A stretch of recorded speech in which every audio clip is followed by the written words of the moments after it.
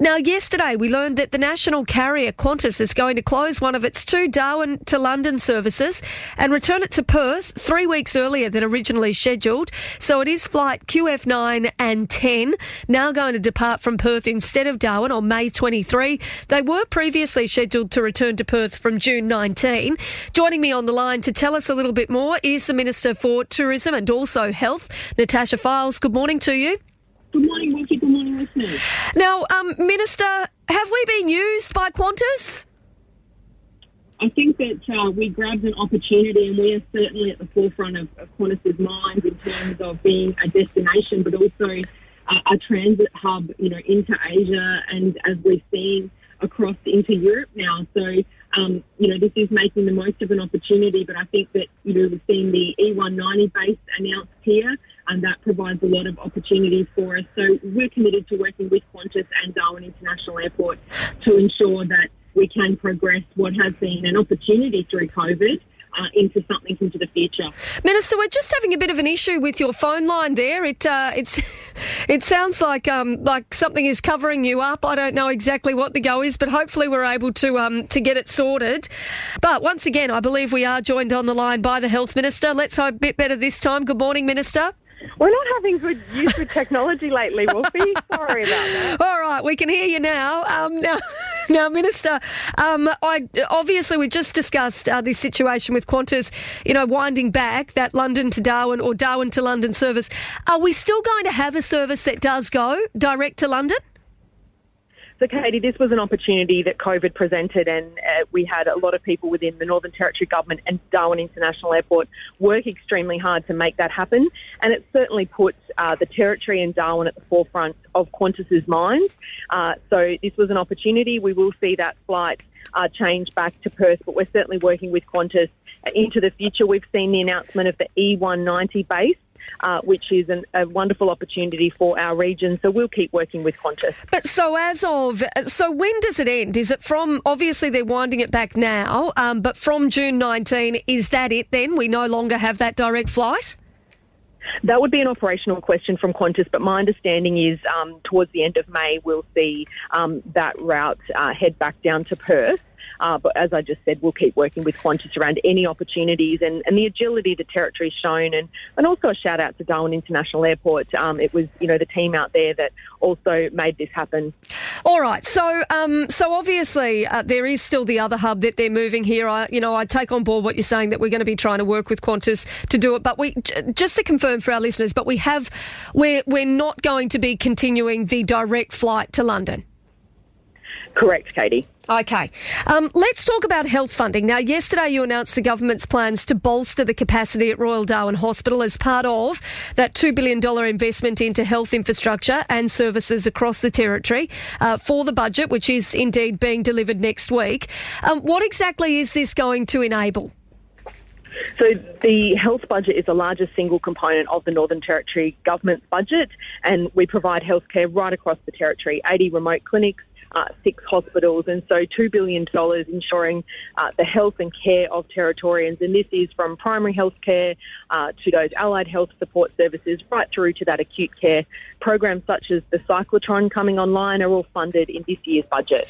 Is it going to mean that, that our wait lists for things like elective surgery are hopefully going to move more quickly? Absolutely. We're focused in, COVID is still with us, and we have a number of people in hospital, and I acknowledge our health staff that are working extremely hard caring for them. But this acknowledges those demand pressures and how we can work through providing that high quality care that Territorians deserve. Now, just again on that, on that topic of health, it does seem as though it's a bit of a decrease in funding for the health system on last year, though, is it? Yeah, Katie, so it is important. Last year we had the Centre for National Resilience, $500 million approximately from the Commonwealth. That came through the health budget as a sub-agreement of the National Partnership Agreement. There was also other aspects to COVID that the Commonwealth Government funded. So it's not a cut in any services, but it is a decrease in those overall numbers for the reasons I just outlined. Is it going to mean that we're going to, that we're going to see cutbacks within the hospital? No, Katie. So I need to be very clear with Territorians. This is a decrease in that overall number. It's related to COVID and Centre for National Resilience costs that we saw in the last financial year, but it's not a decrease in any services. We're absolutely committed to the health and care of Territorians from, remote communities right through to our acute hospitals. So with the Centre for National Resilience, what is happening with it now? Are we going to have continued funding is there going to be any funding in the Northern Territory's budget for it, or are we just reliant on the federal government if we are going to keep it sort of operational? As we know, Howard Springs has provided an amazing opportunity. It's cared for Territorians, but it's provided repatriation for Territorians and Australians back home. And also, it going forward, we'll look at with the Commonwealth how we can utilise that facility.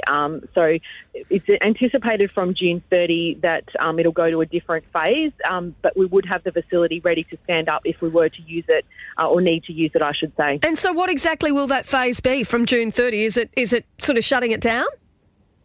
So it would be exactly as I just said, that if we needed to utilise it and if we did need to utilise it fairly quickly, and when I say fairly quickly, sort of within a week or so, if we were to see a new variant, COVID's had many twists and turns and things are looking promising presently, but if we were to see perhaps a new variant and we needed to quarantine people coming into Australia or we needed it for our use, we'd need to be able to stand the facility up quickly.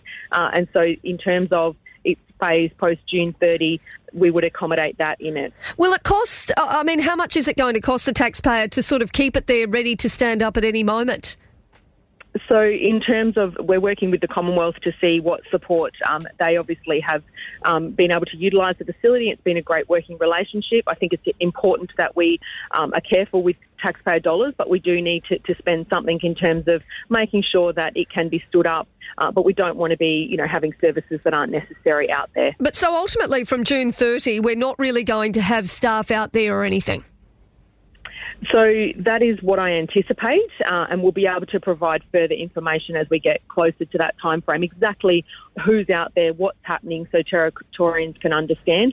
When we received the facility from IMPEX a few years ago, there was sort of a care and maintenance program.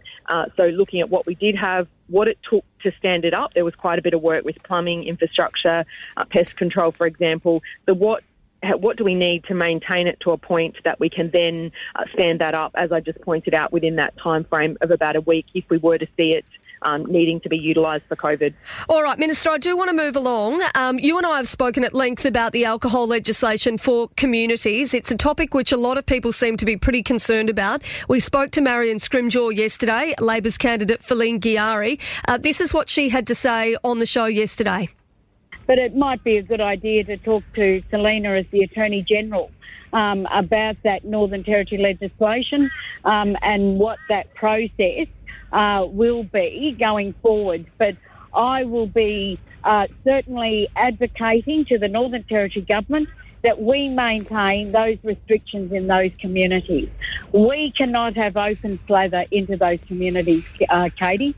We're seeing a lot of dysfunction and unrest that's happening.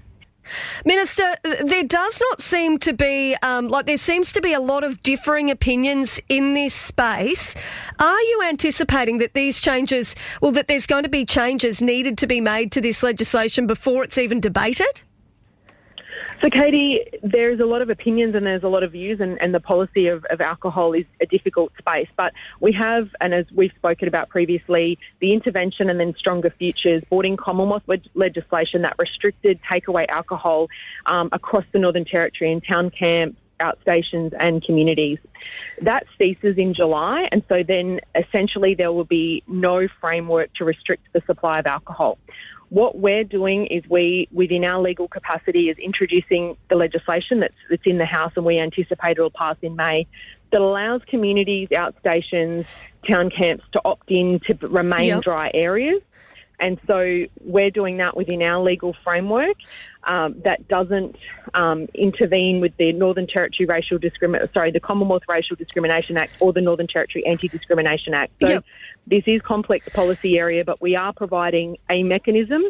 Some are criticising that mechanism, but it is a mechanism that we have to do that. Well, I mean, you've even got the likes of Marion Scrimgeour, obviously, who is part of the Labor Party, saying that she's got serious concerns about this. She spoke to me on the show yesterday and said that she's also spoken to the Attorney General, Selena Ubo, about it. She's spoken to Chancey Paik about it, and that that she's got serious concerns in this space.